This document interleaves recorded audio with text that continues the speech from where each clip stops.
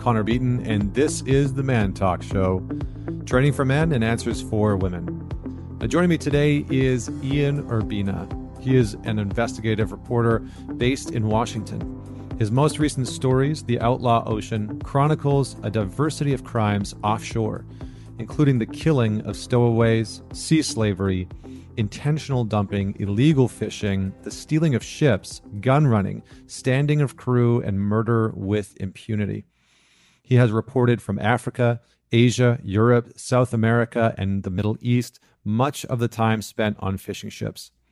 Mr. Urbina has also written extensively on criminal justice issues, including stories about the use of prisoners for pharmaceutical experiments, immigrant detainees working unpaid, solitary confinement in immigration detention facilities, and the dependence of the U.S. Defense Department on prison-based labor. Several of his stories have been made into feature films. In 2008, he was also the member of a team of reporters that broke the story about then-Governor Eliot Spitzer of New York and his use of prostitutes, a series of stories for which the New York Times won a Pulitzer Prize in 2009.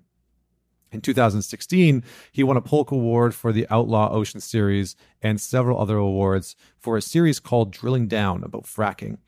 Before joining the New York Times in 2003, he was in a doctoral program in history and anthropology at the University of Chicago, where he specialized on Cuba. So, I mean, just a few things here. He's Emmy nominated. He's the founder of a nonprofit called the Outlaw Project, which is dedicated to producing journalism about the environmental, human rights, and labor concerns that exist offshore and around the world. He's a Pulitzer Prize winner, an accomplished long-distance runner. I mean, this guy is like, I think I liken him in the beginning of the show to a modern-day investigative journalist, Indiana Jones. I mean, he describes a story in the beginning of the show where he is a part of the longest at-sea pursuit ever recorded in history. The longest at-sea pursuit ever recorded in history. Just to give you a sense of what we're going to talk about. So I wanted to have Ian on the show for a number of reasons, but mostly because he chronicles and details the lives of men in very different experiences in parts of the world, mostly at sea, which is this sort of, as we dive into this in this episode, it really is this sort of like wild west of the world, and yet it is responsible for so much of our distribution, of our import export, of our the fish that you eat, just so much of what you consume has been brought to you by the open ocean and by the seas. And so this is a really interesting conversation. It's different from what I would normally dig into. But just to give you a sense of what he's all about, here's a quick quote. "Slavery is a harsh reality that our better angels would like to think ended 2 centuries ago, when many countries passed laws against such bondage within their borders. But this sort of bondage is a global blind spot because governments, companies, and consumers either don't know it occurs, when they do, prefer to look the other way." So, I mean, he really gives a powerful look into parts of the world that we just never even know about, and the lives of men that we would never otherwise hear about. And so this is a very interesting experience from a man who has traveled around the world and really seen and taken part in and been witness to atrocities and travesties. Without any further delay, please welcome Mr. Ian Urbina. Thanks for having me. Yeah, so wonderful to be here. I think, as I mentioned to you before, your work is quite interesting and maybe a little bit different from what I would normally tackle on the show. But I'm actually very interested to hear some of the stories that you have to tell, mostly because the way that you write your stories and some of the adventures that you've been on is quite potent and powerful. And so I'm looking forward to that. No pressure on the storytelling side of it now, but I have to start off with the question that I ask all my guests, which is, tell us a story about a defining moment in your life.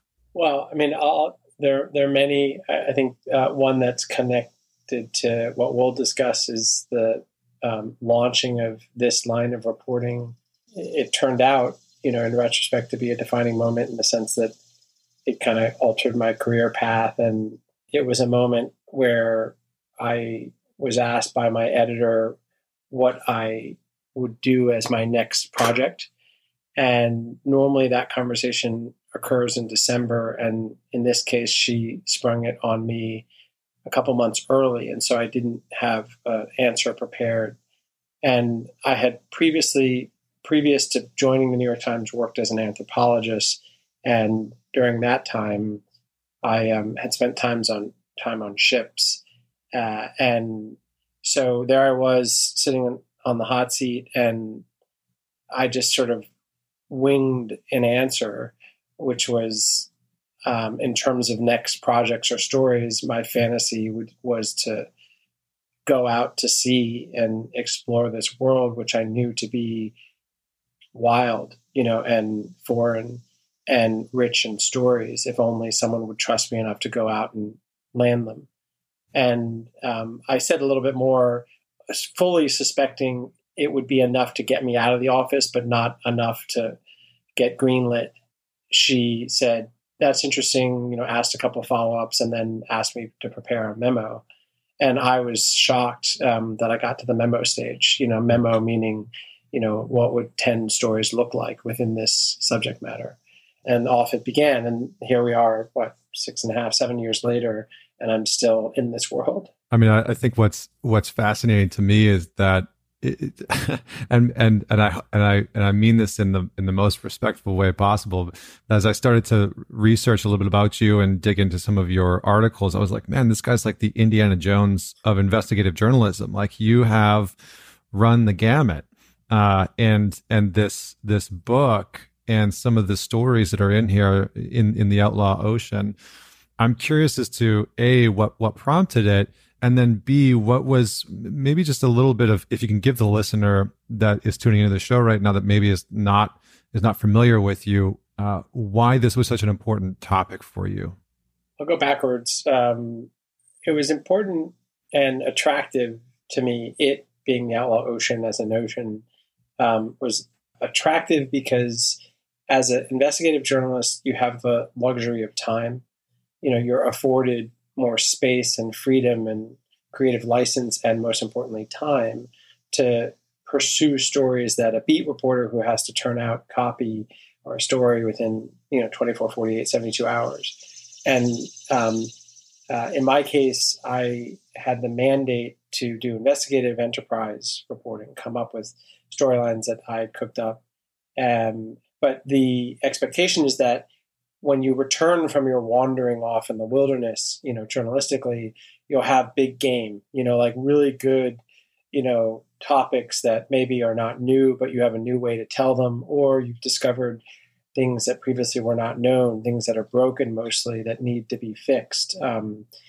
So the Outlaw Ocean in some ways is the, Amazon of forests, to wander through, in that it's a sprawling space. There's very little journalism occurring out there. There's academic studies and some advocates doing stuff out there, but mostly it's this isolated realm. And, it's often thought of as barren. You fly over it, shades of blue. You might go to the coast and sunbathe on the beach, but you don't think of a bustling frontier, a workplace. 56 million people work out there, and so one thing that attracted me was the opportunity to tell lots of pretty surprising stories. And then a lot of the stories were pretty dark and urgent. The other thing that attracted me was the sense of importance of what we'd be revealing. And then just the diversity, almost like the taxonomy is wide of the kinds of things that are happening out there. Many of them, piracy and sea slavery and illegal whaling and arms trafficking and dumping of oil intentionally, and all this sort of wildness that you often assume, disappeared a century ago, and lo and behold, it is actually still happening. Mm-hmm. Yeah, I mean, I think one of the fascinating parts for me is, first and foremost, the fact that there's 57 million people working out on the waters is a bit shocking. especially with the knowledge that there's very little law and legislation out there. And I think that's a little bit of what you're exploring in this book is, I don't know if there's necessarily a question that you're trying to answer, and more so of a perspective that you're trying to offer the reader of what it's actually like, life out on the sea, life out on the ocean. Tell us about one of the stories, because I don't even know where to start with this, because there's such a breadth of areas and angles to come at this. So maybe what I'll do is just hand over the torch to you and sort of say what story out of this book, out of this adventure and this endeavor really stood out to you. And if you can just give the listener a little bit of the story, and then we can sort of piece that apart. Yeah, I mean, one point of context is to say that in some ways, the mission of the reporting and of the book was best understood as more anthropology than physics, right? So or an engineer, their job is to solve concrete problems. An anthropologist, a cultural anthropologist, is to do ethnography. It's to describe a world. And this was an ethnography. This was an anthropology of a world. And the world was the 2/3 of the planet that's water, and it's this sort of frontier. It's quite especially the high seas. And so the international waters beyond 200 miles from shore. So that's important to know. And therefore, within that project, one of the goals of establishing the ethnography, if you will, was to convey to people that you might have heard of Captain Phillips style Somali piracy and the BP spill, but there's a whole lot more out there that's crazy that's happening. And I want to broaden your understanding of the various species of players, not all bad, many of them, but species and activities that are occurring out there. Okay, so that's the framework. And within that framework, the first chapter of the book was one of the original stories that ran in the New York Times, of the 7 pieces that ran in the Times. And it was about what is said to be the longest law enforcement chase at sea ever. And it was this epic tale that I was lucky enough to be a part of as an observer, in which you had, on the one hand, these vigilante conservationists in the form of the organization called Sea Shepherd, which is a direct action sort of offspring of Greenpeace, ocean conservationists who are more aggressive than Greenpeace. And they have a fleet of ships around the world, and they do all sorts of things, including, oppose whalers in Antarctica and ram their ships. And so you have these vigilante conservationists in Sea Shepherd on the one hand, who set out on a mission to find Interpol's most wanted arrest on site scofflaw vessel, an illegal fishing vessel that for a decade had been operating and stealing fish from illegal waters, and no one had been willing or able to catch them and arrest them. So Sea Shepherd said, we're going to do it. And then on the other hand, you have this ship that decided they weren't going to go down easy. And when Sea Shepherd finally found this ship called the Thunder in Antarctic waters, nets in the water, this epic chase began, where Sea Shepherd and its 2 huge Navy-level vessels began chasing the Thunder from, the Southern Ocean, the bottom of the planet, all the way up to the northern coast of Africa, in this epic 110-day chase that, had all these, Category 5 storms and, perilous ice fields that people don't normally navigate through. They go around, and in this case, the Thunder decided to go through to try to shake their tail, and so on. And I heard about it as the chase was in pursuit, and convinced the relevant players in Sea Shepherd to let me get on board, find a way to get on their vessel and document the experience. And that piece, I think, is in some ways representative of the whole book, in the sense that you have extra legal actors, really colorful characters operating outside of the law on both sides. You've got the conservationists, vigilantes, and the illegal fishers. So I think that was one of my favorite ones to tell, for sure. Nothing like a 110-day sea chase to start off our conversation. Just setting the bar high. Okay, so you get onto the boat with Sea Shepherd, and the pursuit is happening. What was that experience like? What did you learn about? Because I think what I hear you saying that I think is relevant and important is that both parties are sort of acting outside of legality, outside of legislation in some ways. So maybe just give the listener a little bit of context for what those individuals were like, what that experience was like being on that ship, and let's just go from there. Yes, so there were two main Sea Shepherd vessels that were involved in the chase: the Sam Simon and the Bob Barker. Those are, the benefactors who helped buy those ships.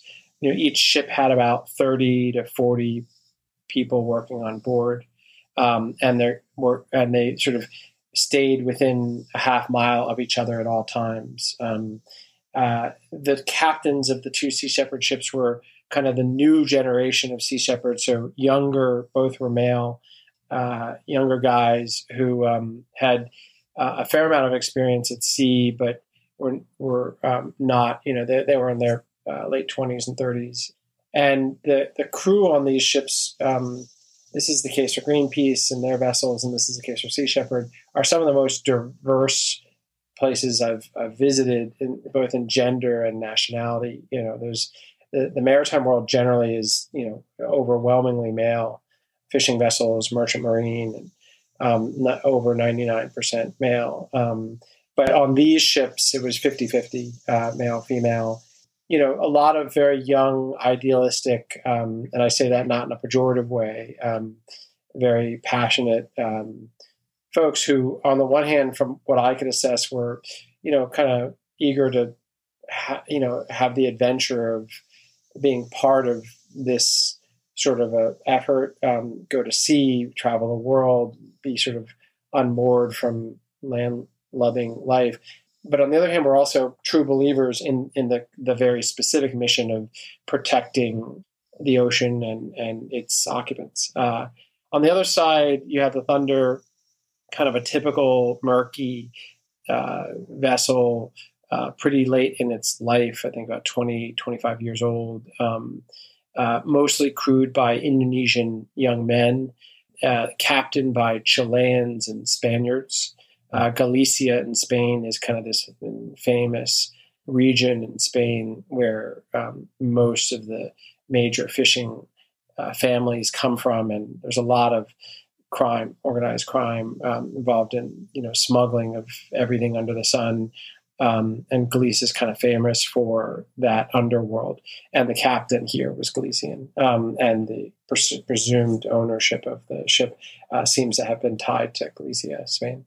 And, it was a toothfish vessel. So this is what some clever marketer a couple decades ago changed the name of this fish to make it sound more attractive. So it's now called Chilean sea bass on your hotel menu. But that's actually truly called Patagonian toothfish.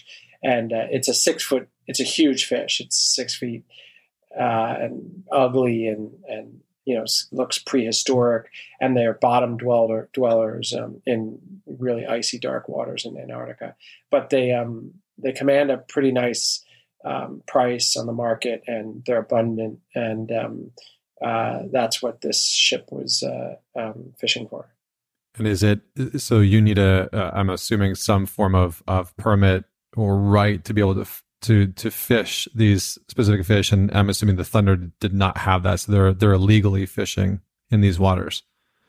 Yeah, that's right. You depending on where you are, you get different permits and licenses, but the waters where they were, they had none of the permits. And this is not, a first-time offense. This is the Thunder was ranked on the top of Interpol's so-called purple list, which is its bad boy, arrest on sight list of ships.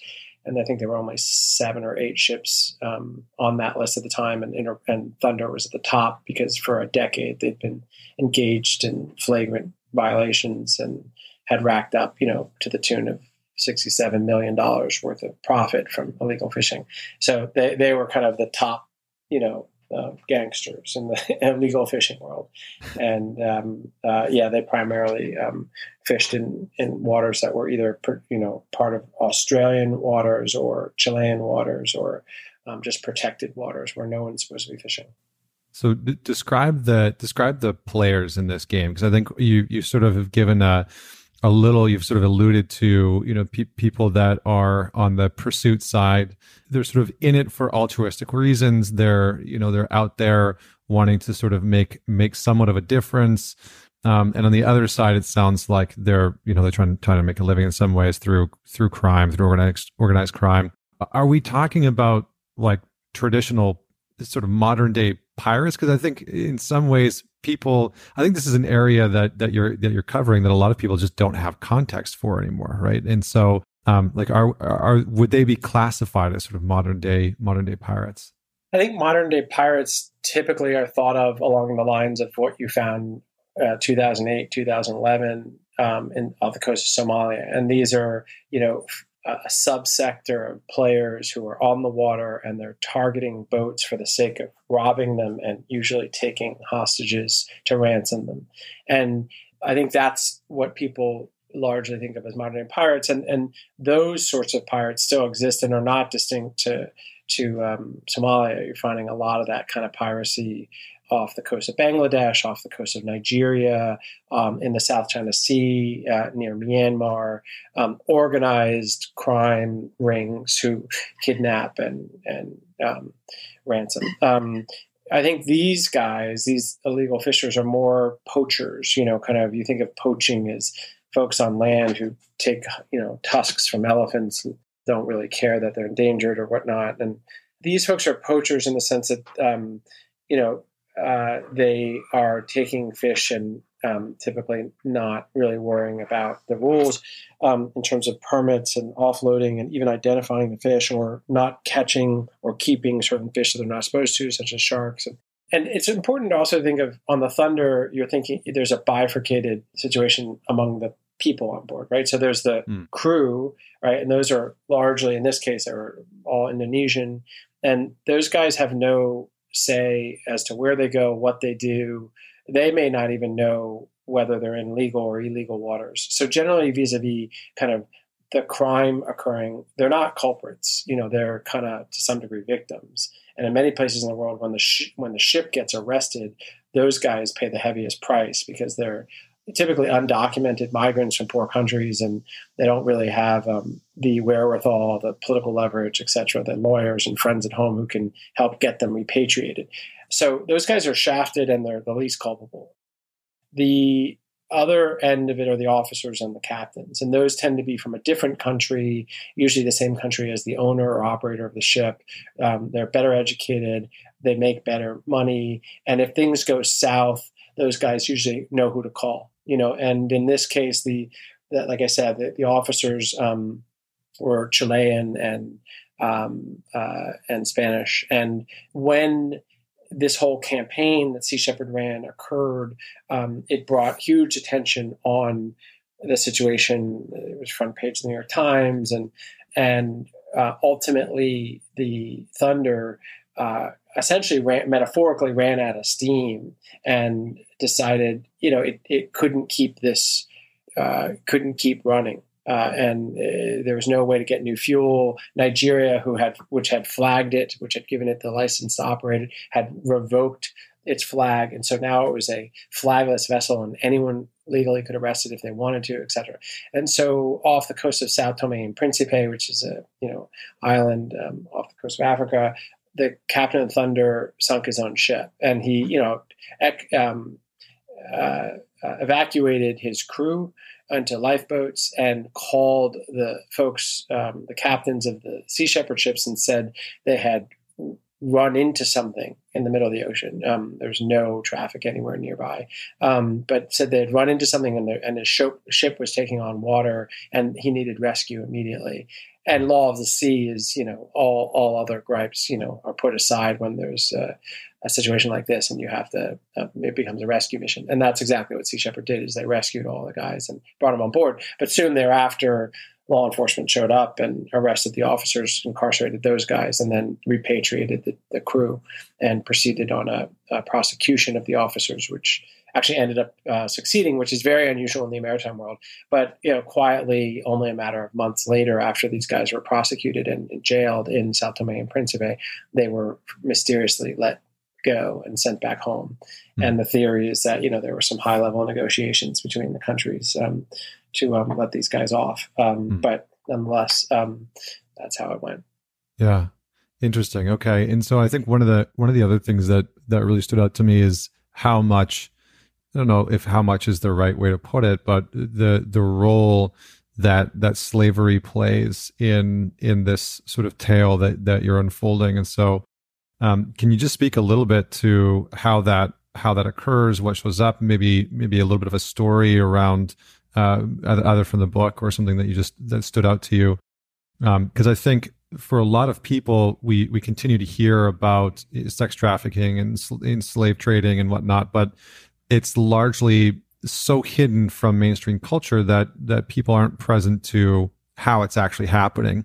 And I think one of the things that stood out for me was you sort of unpack some of those pieces and how it's still very prominent within the oceans, within the sea trading. So if you can just go from there. Yeah. So, one thing to, again, big picture context to bear in mind is when you think of the people and the vessels that are out there on the water around the world, it's often helpful to think of them in a bifurcated fashion. There's the merchant marine, right, which is cargo, freighter, it's oil, it's wheat, it's cattle, it's Nike shoes, it's iPhones, it's container ships, it's, that's the merchant marine. And 90% of what we consume on the planet comes by way of ship and is through that labor force and those vessels. And it's a different world. The rules that are written to apply there are stronger. The union presence in that realm is stronger, and the abuses are fewer. They're not by any means perfect. There are serious abuses there, but they tend to be abandonment or bamboozling of workers, wage theft, occasional violence, but for the rape, but for the most part, sea slavery is not something you find, or abuse of stowaways. You have crimes that occur in this realm. The other realm, and actually the more robust realm in terms of the number of people out on the water, is the fishing realm, right? And that is a whole different world. There are more vessels, there are more people working. It's a poor industry. There's a very little union presence. There's a lot of exemptions that applied historically to fishing boats that allowed them certain freedoms from labor laws, for example, or human rights laws in fishing. And the majority of the attention that I pay and the reporting I do is in the fishing realm, the global fishing realm. In that realm, the problem of so-called sea slavery, which is to say debt bonded, kidnapped, bamboozled, forced, various versions of forced trafficked labor. It's a real problem, and there are hot spots on the planet where it's worse. And the South China Sea, so the body of water near Thailand, Cambodia, Myanmar, that body of water is a place where there's long been a very robust sea slavery problem, largely because Thailand is a middle-class country, has a huge and bloated fishing fleet for various historical reasons, too many boats on the water, not enough guys to work them. Thais generally, it's less than 2% unemployment. Thais themselves, Thai women don't work in the sex industry, and Thai men don't generally work as crew on fishing boats. And yet these are two huge industries within the country. Who works them? Migrants, Myanmar, Cambodia, Laos, right? These are desperately poor neighboring countries where the people are very desperate, and they sneak across the border with a robust pipeline of traffickers or labor brokers, as they're called, and the women think they're going into the work as maids in houses. They're called domestics, and they're usually ended up in karaoke bars as sex workers, and the men think they're heading to lucrative construction jobs, and they're typically heading towards the ports. And again, the spectrum of scenario where these folks end up in this work are either the one end, which is a debt bonded scenario where you're a small villager in Cambodia, you meet a guy at some party, he says, hey, you want a job? I can get you a good job in Thailand. The guy says, sure, that sounds great. That's more money than I could make in an entire year. But I don't have any money to pay my way in. I can't get across the border. Don't worry about it. I'll take care of you. Meet me at this location. And now you're on the pipeline and you're in the back of a truck and you make your way across the border. Relevant guards are paid. You're picking up more guys along the way. You think you're headed towards a construction site somewhere inland. Before long, you're at the port. You don't speak the language. You're not even literate. You don't have any money. You now have a debt to the guy who brought you in. The debt gets handed to the boat captain. Boat captain pays off the trafficker, and now he owns you, right? He owns you to the tune of $200 in the hole, and you have to pay him back. That's a standard debt bonded scenario. The other scenario is straight up Shanghaiing or kidnapping, where, a guy, there's a acute shortage. If a boat captain realizes he needs to get out of port within 24 hours, and he's 3 men short, he can't find those workers to work that, and he can't pull the nets sufficiently. He can't do the job if he's that short. So he's got to find some workers fast. So that's when some of these shadier characters turn to labor brokers who are plugged in with the karaoke bars and all this sort of syndicates, and they say, "Hey, I'm 3 men short. Can you help me out?" He's like, "I got you. I'll have 3 men here by tomorrow." They might be unconscious. They might not be happy when they wake up, but they might not even speak your language. Most likely won't, but I'll get you the men and you pay me this price. And that happens, guy is carousing with prostitutes at a karaoke bar. Next thing he wakes up and he's on a ship and he realizes he's been roofied, he's been drugged. And we interviewed a guy who had that very story, had that happen to him. And then he was stuck at sea for 1.5 years and sold boat to boat until he escaped. Wow. And so are a lot of these, are a lot of these young men that are just looking to provide for their family? Are they older? Like what did you notice about this sort of like age range? And I mean, obviously, it sounds like the classes are pretty apparent, but where did they fall in terms of age range and background? I mean, so the ship that we spent the most time on, which was a true, sea slave ship, which was way out at sea and took us a long time to get out there. But once we were on it, we knew it was 40 Cambodian crew, and there was a kid on there that I'm pretty sure couldn't have been a day older than 13. And then there was other guys on there who were crew, all Cambodian, who I would say is early 40s. And everyone sort of fell in between. The kid ended up there because his uncle was also on board, and the two of them had traveled across the border together with the same labor broker. Some of these folks escape and never get paid. Others try to escape and die in the process. Others walk off after a stint, and even though they were none too happy to have been forced into the work, but they got used to it and they get paid something and they even come back, because to them it's, the debt structure is just sort of part of the business model.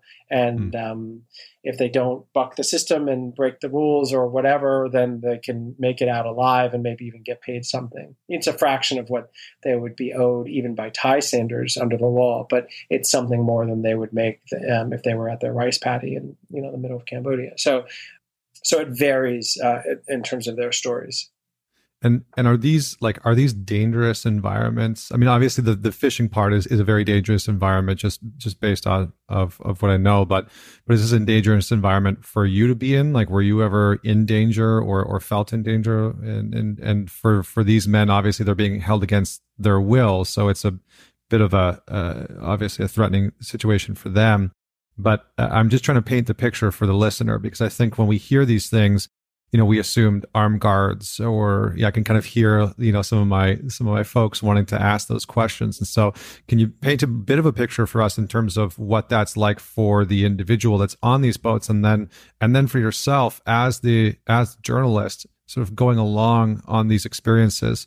Was that a dangerous place to be? Yeah. I mean, so I think the dangers are different in severity and type, depending on the two different players, right? So the dangers for me versus the dangers for those guys. For those guys, meaning the 20-year-old Cambodian deckhand, the dangers are intense, beyond the pale shocking. And I'd covered a lot of, wars and industries that are pretty rough, coal mining, truck driving, sex work in the U.S., etc.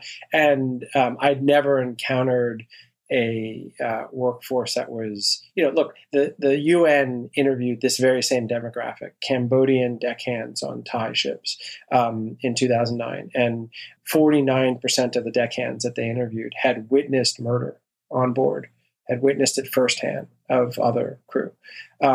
So the severity of the beatings and the likelihood of people being murdered or people dying because they fall ill and there's no way that ship's going back to port to deal with that problem is severe. And for those guys, obviously the risks are the workplace, but also talking to me. Now, I didn't stow away as much as I wanted to convince my editors to let me, but I was always on ships with permission.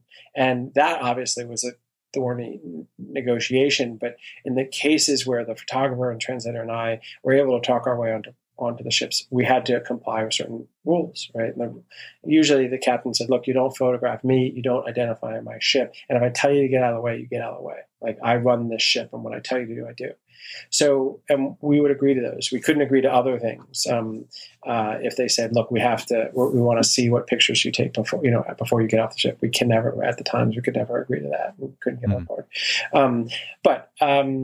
So I was there. And so the minute the captain allowed me and my team on board, we kind of were safe because there was no reason for them or anyone on board to do harm to us. The deckhands weren't going to do harm to us because they'd experienced the wrath of the officers. And the officers weren't going to do anything else because the captain had said we were on board. And if we were told to stop talking with someone, then we usually did. Occasionally, we would try to surreptitiously talk with them a little bit in best we could. But the real worry wasn't us. They weren't going to do anything else. They were just going to tell us to leave.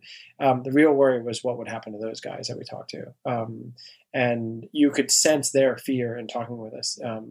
Their darting eyes and looking. There's one character in this hierarchy who's the key player, and they're called the bosun. And the bosun is typically, if you have a Thai officers of Cambodian crew, your bosun is going to be the ethnicity of the crew. So Laotian or Burmese or Cambodian. They're going to speak that language. They're going to be ethnically of that people, but they're going to be loyal and fluent as well to the officers. So Thai, they'll speak Thai and they'll be loyal to. And the bosun is the person who administers the punishments, who does the demonstrative sort of performative killing, who does sort of keeps intel on, the workforce. And he's really the one guy who prevents mutiny. And he does so with a pretty iron kind of preemptive hand. And, so when I'm talking with late at night, as they're eating after pulling net, some of these guys, and I watch their eyes darting up to the second floor wheel room, that's because they know the bosun's watching them.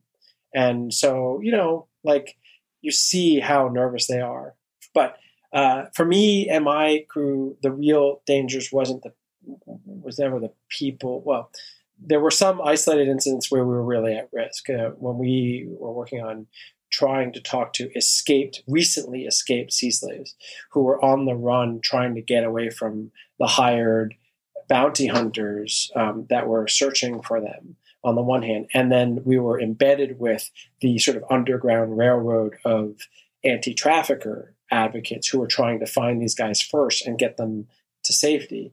And we found, this is just one of a handful of examples we found one case. We were, trying to get to the mountains of Borneo to quickly get to this guy and interview him. He was on the run. He had left his ship and run away only 48 hours before. And in the middle of the interview, the guys with guns showed up and said the interview's over, and it got kind of physical between us and them. And it was a very scary, bad, and in retrospect, very dangerous situation. But again, true danger, the guy we left behind, the guy we were interviewing, who we were not allowed to take with us. That guy probably didn't live or is back on a ship. Yeah.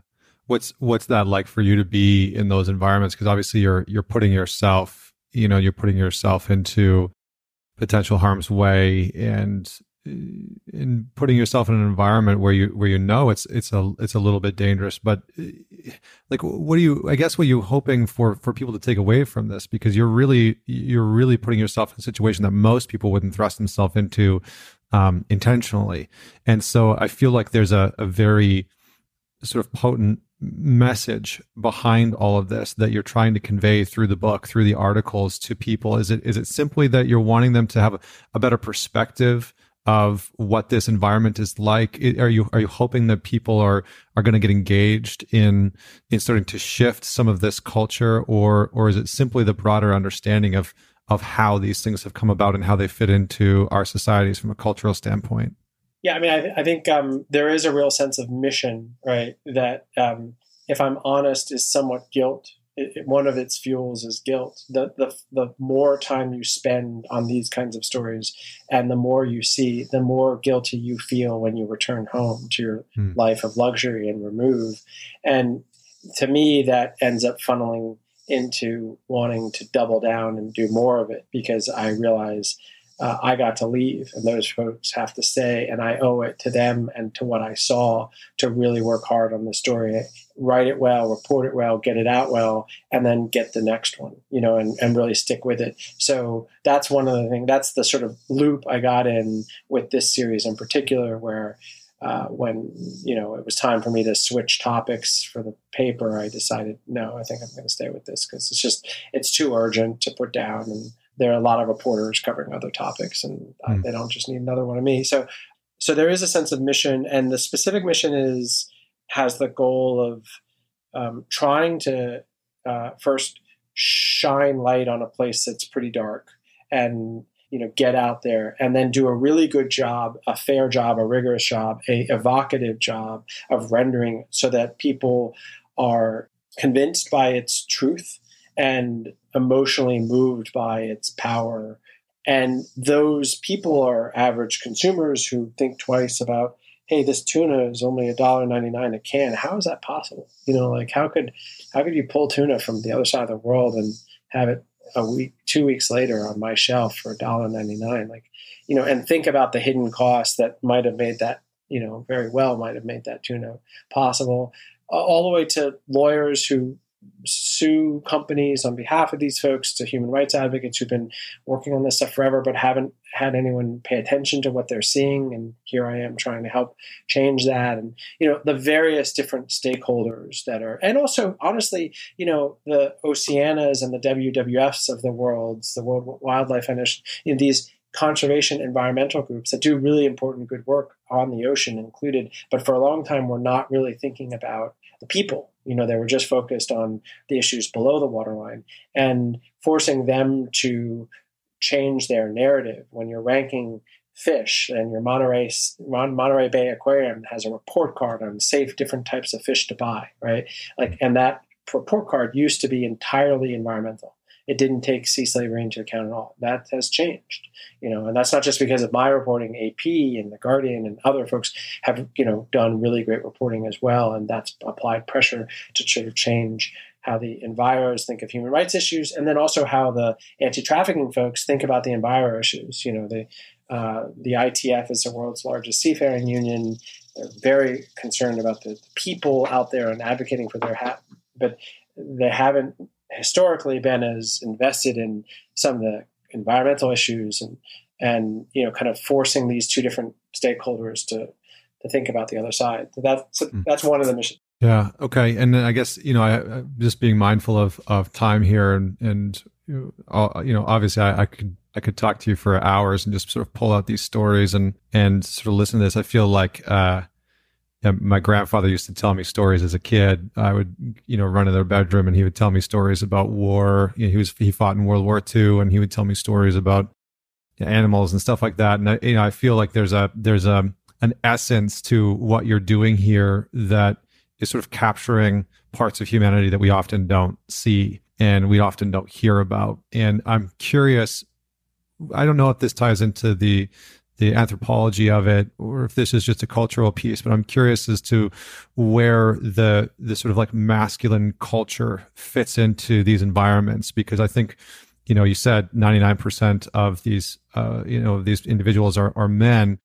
And is there a differentiation between the sort of masculinity that you see in these environments? Is it a accentuation of machoism, or is it just that corruption has sort of gotten into this environment and started to morph these individuals and their values and belief systems? Yeah, I mean, it's a really good question, and in the book, it's a thin but thread that travels through the chapters, and the book has several of those sorts of through lines that pop up. Whether we're talking about murder of stowaways or arms trafficking or whaling or coral reef or what have you. One is the mental health question of kind of what does this space and this type of work do to people who are in it for long periods of time, and what did it do to me, and how does that inform? And there's a gender, there's a masculine element to that answer, and the other is just the straight kind of to what degree are some of these concerns, these problems, possibly made worse by some of the less positive elements of masculine culture. So a couple answers. One is, ships are unusually hierarchical places. Like I think even they have almost a military hierarchy, and then some. Because in taking the vertical hierarchy of captain, officers, bosun, and crew, and then putting them in a spaceship and putting them out in this realm where governments really don't have much ability to enforce rules, you have captains not just being the top, brass, but God, like what they say goes, and to a degree that you don't find on bases. And that hierarchy, I think, is one of the things, and that culture is one of the things that allows for the level of violence and the level of silence that occurs surrounding some of the things that happen on ships. So that's one sort of very masculine thing. The hygienic situations on ships, again, we're not talking about Navy ships, and we're not talking about the well-financed bumblebee tuna, ships. We're talking about like the majority of long-haul fishing ships, which are, like one I was on only months ago, South Korean squid vessel, these are really, really incredibly dirty places. And, rats and roaches abound, and just, decaying fish and smells. And so, and I don't know, maybe this is a stereotypic notion of masculinity, but I do think the culture of pride that we in this workforce, we don't complain ever. You never complain. You barely should talk, but you certainly don't talk in the form of complaining about things. And if you do, you're very looked down upon. And that is a very macho kind of vibe that is very pronounced in this work. And it factors into the sort of hygienic conditions. Shame and the pride specifically that adheres to when deckhands, especially migrants, do get off the ship and they have not a cent to their name for the last 9 months of backbreaking work, and they go back to their village and they do not tell everyone in the village that this is actually a scam and terrible things happen to them. They don't tell them because it's embarrassing. They left town as sort of a hero. They borrowed money from their cousin, and they sold their moped, and they sold their grandfather's ox to raise the money for the flight to Manila, to get the flight to Chile, to get on the vessel. And everyone thought, oh my gosh, when he comes back, he's going to be big man. He's going to buy that stuff back. He's going to make all this money that he was promised. He gets back and bad things have happened. He's got no money and he's got debt. Like, he's not going to talk about that, and that, I think, perpetuates the trafficking problem in a big way. So these are just some examples of where I think masculinity amplifies the harm in this world. Yeah. Yeah. Really, really, really fascinating. And I mean, I think the natural part that comes up within me is the fixer, right? It's like, well, what do we do? The question of like, what do we do about that? And I don't know, I'm kind of getting the sense that it's maybe not such a relevant question at the time, and I kind of hear just what you've laid out here today is more of an educational segue into this sphere rather than a call to arms or action. Is that right, or am I sort of misreading that? I think your intuition is almost right in the sense that the question at the altitude of how do we fix the outlaw ocean is too high an altitude to actually make sense. It's like saying, how do I solve injustice? Well, first you stop asking that question and you bring it down to how do I solve domestic violence, or how do I solve homophobia, or how do I solve, police on Black violence, or, like you specify the form of injustice that you're speaking to, and the solutions are going to be distinct, right, to that form. So similarly, in the outlaw ocean, it is a anthropology of a universe, and there's a lot of amazing things happening out there. And the solutions for how do we deal with, ships like the Thunder that governments are ignoring while they do illegal things, versus how do we deal with the post 9/11 problem of murder of stowaways, which got really acute, or illegal whaling, or the fact that I like salmon, but I don't want to eat something that's been tainted by slavery. Each of these or sea plastic, or, each of these has its own set of, and there are good solutions. And I do have a duty to try to shed light on those things, or else I'm just engaged in misery porn, and the book has an appendix where I try to go category by category and say, hey, look, I'm not an advocate, I'm a journalist, so I will tell you what I've heard from smart people that I've come to trust because what they say makes sense. And here's a compilation of things I've heard in reporting on each of these things that might actually help them. But again, like your intuition said, at the altitude of how do you solve the outlaw ocean, you don't solve the outlaw ocean. It's a place. Yeah. Wonderful. Well, listen, Ian, this has been really such a neat conversation, and I've really enjoyed our time. And I feel like this is one of those conversations where I get to feel out of my element. I get to feel out of my depth, and sort of like let you do your thing and guide the conversation. And I feel like I've learned a lot, and I hope the listeners have as well. I also just want to say, one of the things that I found fascinating about your work, not only it just outside of the fact that your writing is incredible, it really is something that just sort of like draws you in. But something that I really loved was like the people that write reviews on your work are so engaged. Like, yeah. I have never seen reviews where people write like a short story about, about you and about the writing and I was like, wow, I didn't know that people were so engaged with this. And so for people that are out there that are listening to this conversation, certainly head on over and check out the Outlaw Ocean. It's an incredible journey, and my producer's now obsessed with it. But for people that want to learn more about you, because you've now endeavored into a new realm, and so can you just give a little bit of context for that and where people can learn more about you and your upcoming projects? Well, first of all, thank you for ridiculously generous words. And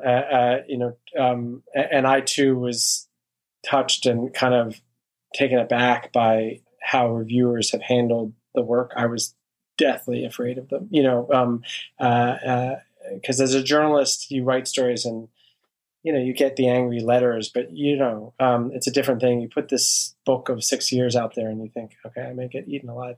Yeah. So I created a nonprofit journalistic organization, small, 5 of us, to continue producing to the tune of maybe 5-6 big stories a year that we then place not just in the Times, but we have a piece coming up in the New Yorker. We had a piece last month in NBC News, and then translate into a bunch of languages. And so we try to do these kinds of stories, largely reported at sea, really narrative, try to really work on making them evocative and ideally on topics of urgency. And, they all live it's called the Outlaw Ocean Project, is the 5013C. They all live on the website there, which is theoutlawocean.com. But then they are published by lots of different venues. And then we also take the stories, which are the bread and butter, and then try to convert them into other mediums. So podcasts or video games, or most recently music, and work with other kinds of creators who speak in other languages, if you will, to give the reporting new life. And music has been the biggest, in the first 9 months of our existence, the biggest front of that effort. But we're moving into podcasts and games and other things, animation. Wonderful. Wonderful. Well, thanks again so much for coming on the show. I look forward to seeing more of your work in the future. Congrats on all the success and what's coming up. And for everyone that's out there listening, if you're wanting to learn more, we'll have the links in the show notes for all this. Don't forget to share this with somebody that you know is interested in this topic, is wanting to learn a little bit more about this, or that you just think would find this fascinating. So man it forward. And until next week, this is Connor Beaton signing off. Join me next week for another inspiring conversation with another inspiring individual.